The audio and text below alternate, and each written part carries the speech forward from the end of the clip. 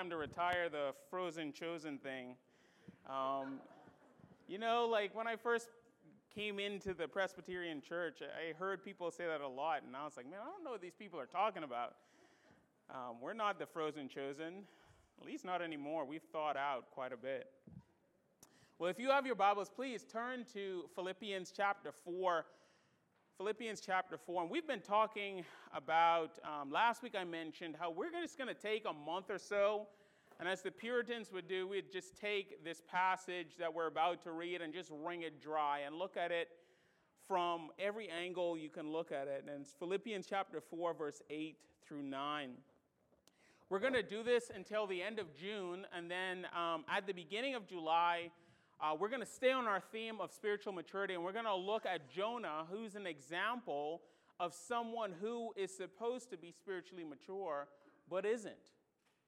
That was Jonah. Jonah was supposed to be the spiritually mature prophet, but if you read through the book of Jonah, there's no evidence of his spiritual maturity.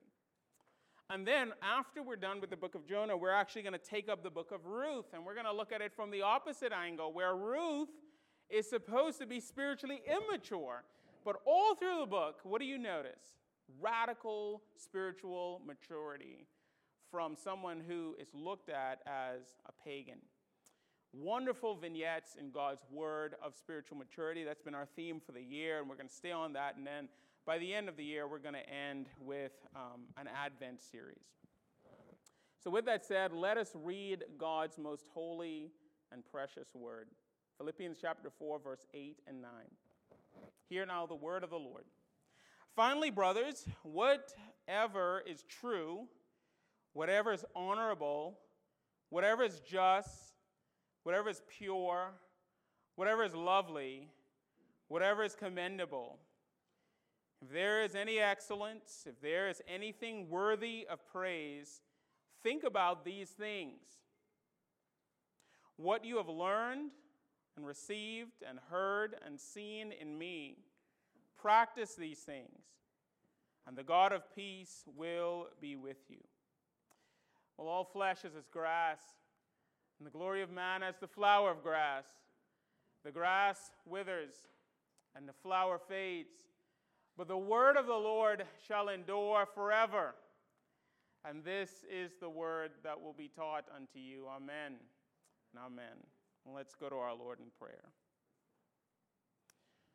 Holy Spirit, this is your word, and these are your people. You know exactly what they need. We have all come in here with different struggles. We've come in here with different pressures, different joys, different things that we're looking forward to. We are a complex mixture of people. And yet in your sovereign wisdom, you have drawn us together to participate in this thing we call worship. But more importantly, this thing we call fellowship with you. And so since you know us, you know what we need, may something that is said today through the singing, through the reading of Scripture, even through this brief time of instruction, may it minister to our hearts and our minds in a powerful way. In Jesus' name, amen and amen. Well, last week when we went through this text, we began by talking about that list that I just read. Things of true, things that are honorable, things that are just, things that are pure, things that are lovely, things that are of a good report, things that are virtuous, things that inspire praise. We talked about how that list isn't just things that you and I should think about, but we were getting a window into how you and I were designed. We were designed to think that way. When God created your brain, when He created your mind, when He created you, He designed you to think in that way, but not only think in that way, but to live in that way. That's what we said last week. And then we said, look, we started off with truth. We actually looked at truth and honorable together because we said that those were couplets. But we focused most on truth because we said that, look, unless you order your life by what's true, what's actually true, then you can't order your life by anything else on that list. Truth must be held high. If you're living a life filled with lies, if you don't recognize who you are, that you are a sinner in need of grace, and that your only hope in this life is Jesus Christ and Him crucified, if you do not live with that reality of creation, fall, and redemption, in light of who you are and in light of who Jesus is, if you don't live your life by that truth, then there is no way else you can live in this world. You can't practice any other of those virtues. So truth is central. And today, I fully came in here to start off by talking about things that were righteous and pure, and then I got sidetracked. As I often do, I got sidetracked. And I got hung up on the word honorable. It's the second word in this list. Now, if you have another translation, you probably have noble, or honest, or good. Right? You probably have one of those words. But for some reason, I got hung up on honorable. And the more and more I thought about that word, the more and more I said, you know what? I have to come in and talk about this word honorable. What does the word honorable mean? Well, the word honorable means that which is worthy of reverence. Or, if I could say it a different way, that which inspires awe. That's what honorable means. That's what Paul is saying here. He said that you and I should think and live in such a way that we recognize awe, that we are in wonder of God and His creation. In fact, do you realize that God has created you with a mechanism inside of you for awe and wonder? Do you realize that when God created you, He created you with this mechanism of amazement inside of you? And even the smallest children have it. I remember about 2 years ago, my youngest, for some reason, I ended up with him, just only him that day. And I was so excited because I'm like, yes, we can go on a walk. You know, I could get in my 10,000 steps. This is going to be great. And so I took him outside, and I sat him down, and I turned to grab our stroller. And by the time I turned back around, he was on his hands and knees following a millipede. And I mean, literally, he was on his hands and knees just looking at the millipede. And he started pointing at me and saying, Daddy, look. And so I looked, I was like, what is he looking at? And I was like, oh, it's just a millipede. Not a big deal. But he was enthralled by this millipede. And I'm looking at him and I said, you know, that's cute, but it's time to move on. You know, I got to go on this walk that I've been looking forward to. But he kept at it. And, you know, being the good father that I try to be, I allowed this to continue for about 10 minutes. But by this time, my patience was running short. It's just a stupid millipede. It's time to move on now. So what did I do? I just took my foot up and smashed it. I didn't do that. Calm down. You guys think I'm an awful human being. Of course I didn't do that. No, I didn't. And the reason why I didn't do that is because in that moment, I realized that he was captivated by the world he lived in. In that moment, I realized that he was using a mechanism that I hadn't used in a while. My youngest son was so enthralled by the world he lived in. He was in such amazement, such wonder. And here it is, his father, who is supposed to cultivate this. His father, who is supposed to share in this joy with him, was completely out of touch. You know, I don't know when it happened, but in that moment I realized that I had lost my ability, that mechanism to just experience wonder and awe. I didn't have that anymore. And in that moment, I realized that I need to start praying and going to the Lord and asking Him to create that again in my soul, because awe is important. Wonder is important.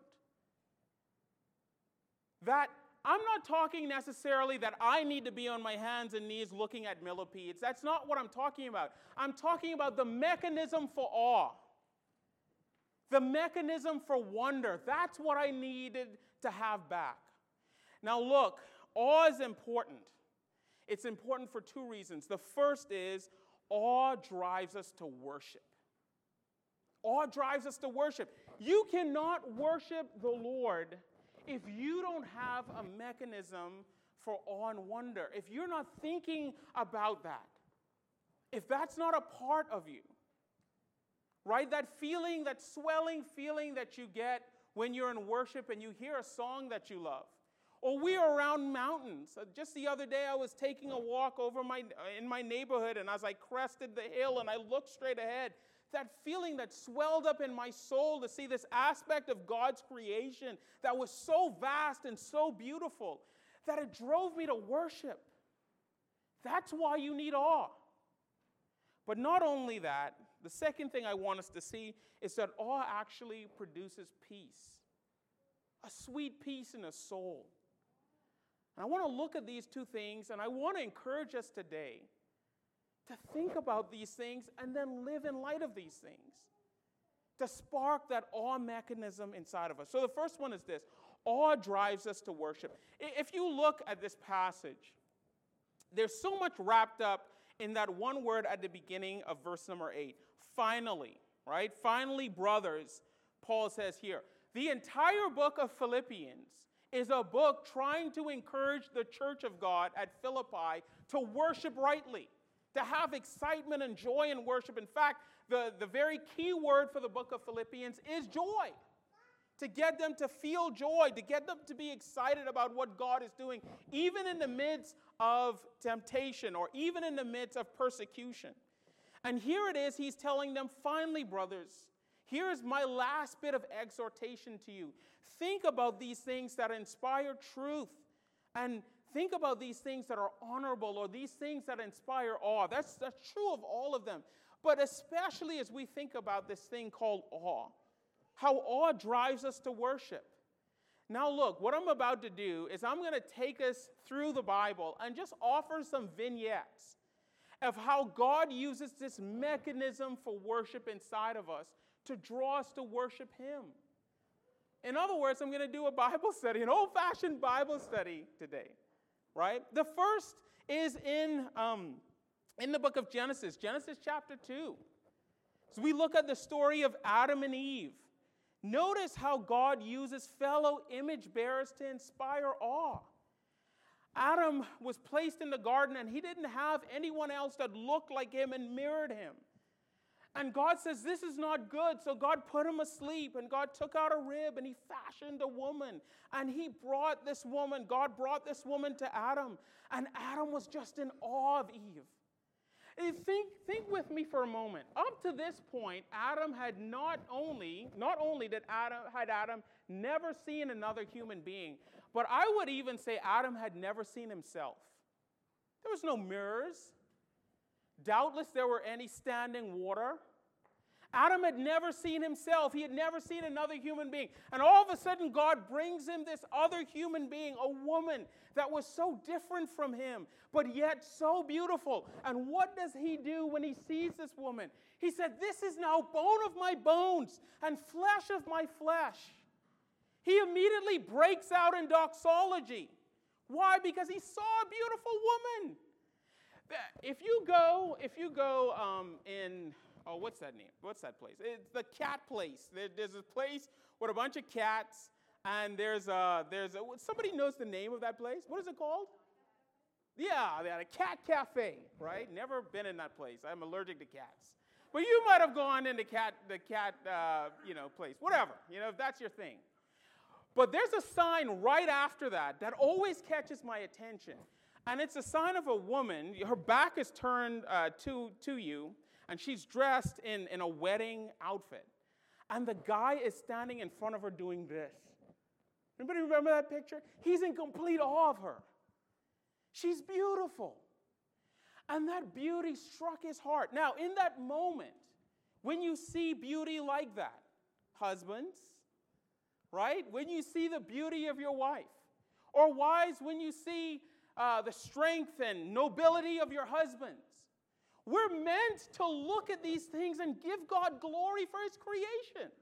There's nothing wrong with that. That's meant to inspire awe. Notice another one in God's Word. And there are several. If you are looking for a Bible study, go through it. There's many of them in there. The second one is the temple, right? Exodus chapter 22, all the way down to chapter 40. If you do your Bible reading, right, every year when you do your Bible reading, sometimes you're tempted to skip over those chapters because all that's happening is, the tent should be this long and those things should be curved in this way, and you're sitting there like, why is all of this important? Why is it important that we know how big the temple or the tabernacle should look? Why is it that we should know that it was made out of bronze? Why should we know that it's made out of this fine piece of fabric? Why is all of that important? Because all of those things are meant to inspire awe. When people came to the tabernacle and the temple, their hearts and mind was drawn to the beauty that they were seeing. And because their heart and mind was drawn to the beauty that they were seeing immediately, these sort of horizontal beauty was meant to point us upwards. The grandeur and glory of who God is. Or what about David? David in Psalm 8. David says this, when I consider your heavens, the work of your fingers, the moon and stars that you have set in place. Or in Psalm 19 verse 1 when he says the heavens declare the glory of God and the sky above proclaim this handiwork. What is David doing in that moment? He's looking at natural creation. What is manifested by God in creation. And he's saying, this is absolutely beautiful. Of course it points us to a creator.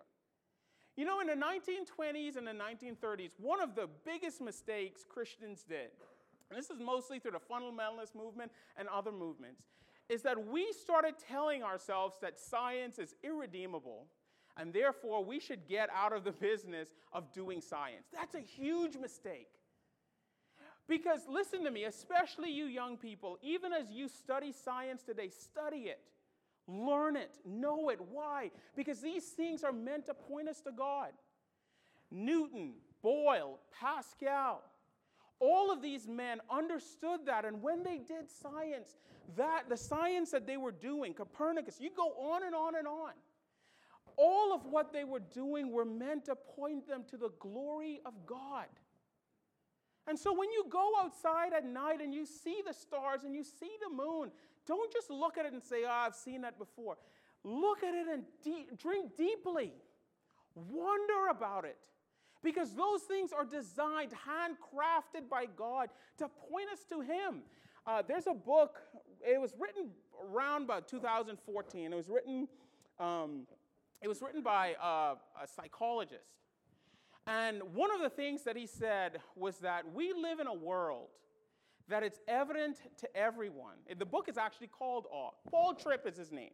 Paul Tripp wrote the book, and it's called Awe. And Paul Tripp said, look, we live in a world that's created to inspire awe. And we've been given the mechanism for awe. So when we see something beautiful, it's meant to grab our attention and point us back to God. Everything, from a flower to the weirdest looking cat, to the weirdest looking bug, all of those things are meant to point us to the glory and majesty of God. Now, perhaps my absolute favorite example of awe in all of Scripture is Isaiah chapter 6, verse 1 through 6. And how God uses His Shekinah glory, His manifest presence, to bring Isaiah to a knowledge of Him. Remember how Isaiah 6 starts. It says, in the year King Uzziah died, I saw the Lord high and lifted up. That is not just mere historical detail. That's actually paramount to the text. If you understand anything about the time that Isaiah lived in, King Uzziah was the paradigmatic king. King Uzziah came in and he instituted a standing army. King Uzziah came in and provided food for everyone in Israel. King Uzziah came in and brought a measure of safety. He protected Israel. To them, King Uzziah was a god. And then the Bible says that he died. And his life, Isaiah's life, was completely turned upside down. He thought for sure the kingdom would end. There's nothing else to be done. In fact, that's why he went to the temple. He went to the temple because he figured there's nothing else I could do. I'm going to stay here until they come and kill us all. But in that moment of him being downtrodden, in that moment of him thinking all hope is lost, what happened? He sees God high and lifted up, and his train filling the entire temple. This place, imagine if this place was filled with the train of God. It was surrounding him completely. And then the Bible says that he gets this vision of heavenly worship with the angels crying out, "Holy, holy, holy is the Lord God Almighty. The whole earth is filled with his glory."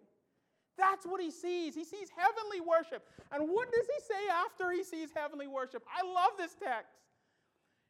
The Bible says he looks at it and he says, "I am undone, because I am a man of unclean lips, and I dwell in the midst of a people of unclean lips." Think about that for a moment. He's not saying, "I'm a swearer." He's not saying, "I have a filthy mouth." That's not what he's saying at all. He isn't making a value judgment about himself. Here's what he's saying, and it's so beautiful. He's saying, look, if that's what true worship looks like, if that's what true awe looks like, then what we do on the Sabbath is blasphemy. It's nowhere near that. No one that I know of worships God like that. No one that I know of on this earth who is around me. No one is in awe of God like that. And he says, "I am undone," because he realizes that he has an awe problem. And beloved, let me say something to you. There is, and even this is true of me being the pastor, every Lord's Day, one of my prayers is that I say, "God, please don't let this become rote. Don't let this become something I just do." What a waste if I came in here Sunday after Sunday and my heart and my soul was unmoved by worship. What a waste if we came inside here every Sunday and our hearts aren't profoundly shaped by just the imagery and the knowledge that God exists and his Spirit is in here. And we're not captivated by that. Look, I know, it's difficult wrangling children in the pew. I get that.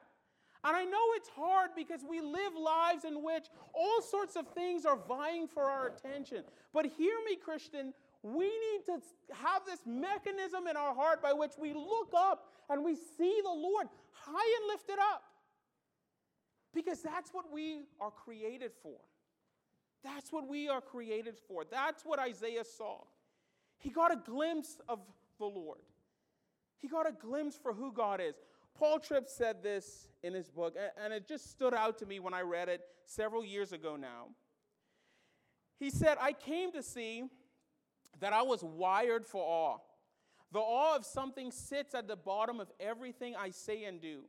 But I wasn't just wired for awe. I was wired for awe of God. No other awe," he says, "satisfies the soul. No other awe can give my heart the peace, rest, and security that it seeks." Hear me today. I remember the day I came to know the Lord. And I was sitting in the church, and rightly understood, I think I was sitting on this side of the church, because it was two pews just like this. I was sitting on that side, and the pastor was preaching. I remember thinking, this guy's a wild man. He was like jumping up and down and flailing his arms and screaming. And I remember thinking, okay, that guy is crazy, but I believe everything he says. And in that moment, I have never felt in my life such peace. I never felt such blessing. I've never felt such rest, such security. Why? Because I saw the Lord high and lifted up. What is all of our task, by the way? All of our task is to mirror and represent that reality. What is witnessing? What is sharing our faith? Putting the Lord high and lifted up. What's the goal of our life? To make sure Christ is high and lifted up. That's what Uzziah saw, and it changed him. And that's, if you name the name of Christ, that's what has changed you. And if you do not know Christ, then you are missing out on the wonder and joy of what it means to be in union and communion with him. Which brings me to my second and final point, and it's this. Awe brings profound peace. Awe brings profound peace. If you read Acts 16, and then you read through the book of Philippians, one of the things you recognize immediately is that Philippi was a place of complete and utter turmoil. Complete and utter turmoil. It was a place where there were idols, there was busyness, it was a complete mess. But one of the things you see as Paul and Silas went into Philippi, they met three people, and immediately the place was turned upside down. The first person they met was Lydia, this hard-charging businesswoman who was frantically going about selling her purple, fine linen. And Paul met her, and Paul told her about Jesus, and he brought peace to her life. The second person Paul met was a woman, a slave girl, a young slave girl, who was cursing at them and throwing jeers at them. And finally, Paul stopped, and Paul looked at her, and Paul rebuked the demon, and the demon left her, and she was brought to peace. The third person was the Philippian jailer. And the Philippian jailer was about to kill himself because Paul and others were released from prison by the power of the Holy Spirit. And what happened? Paul came in and Paul said, "Stop, you don't have to kill yourself. We're here." And what does Paul do? Paul baptized him and his family, which shows you that he was a Presbyterian. More on that at another time, right? More on that at another time. But the point is, what happened when Paul went into Philippi? He brought peace. By the way, who do you think this letter was written to?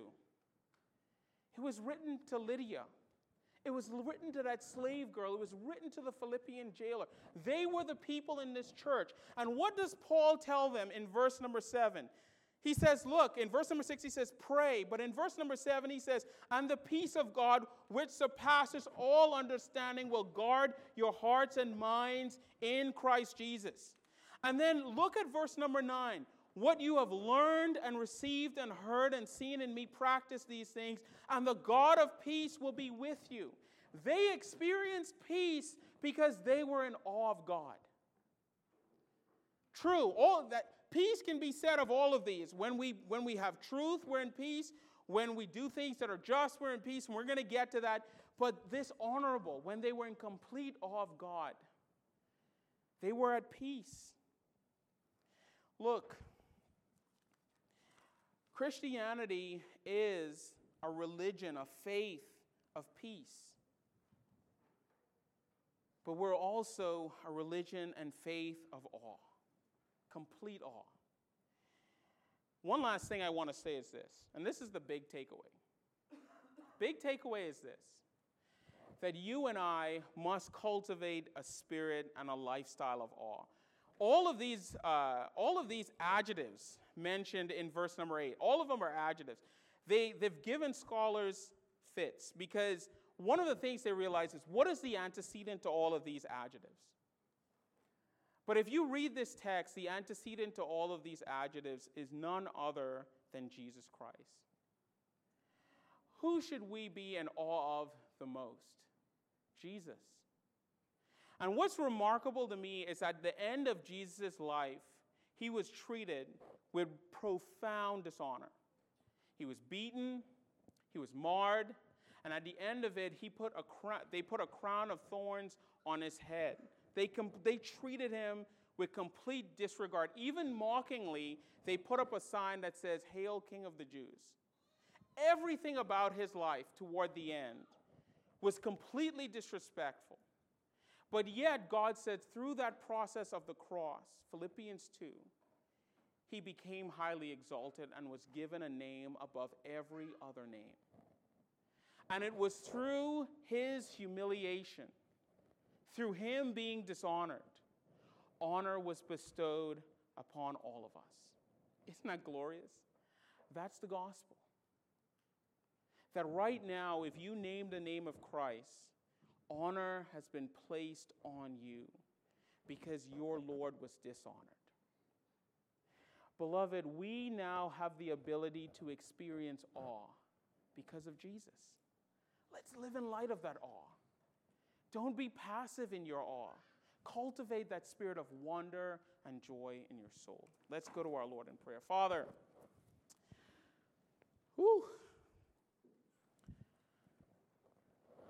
Lord, we're not sufficient for these things.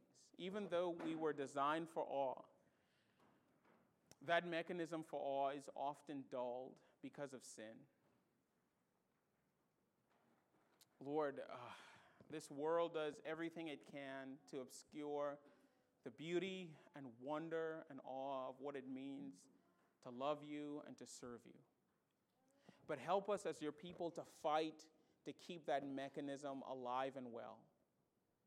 That we pause daily to consider your goodness and your grace through all that you've given us. Everything in this world points to you. Help us to remember that and to live in light of that. In Jesus' name, amen and amen.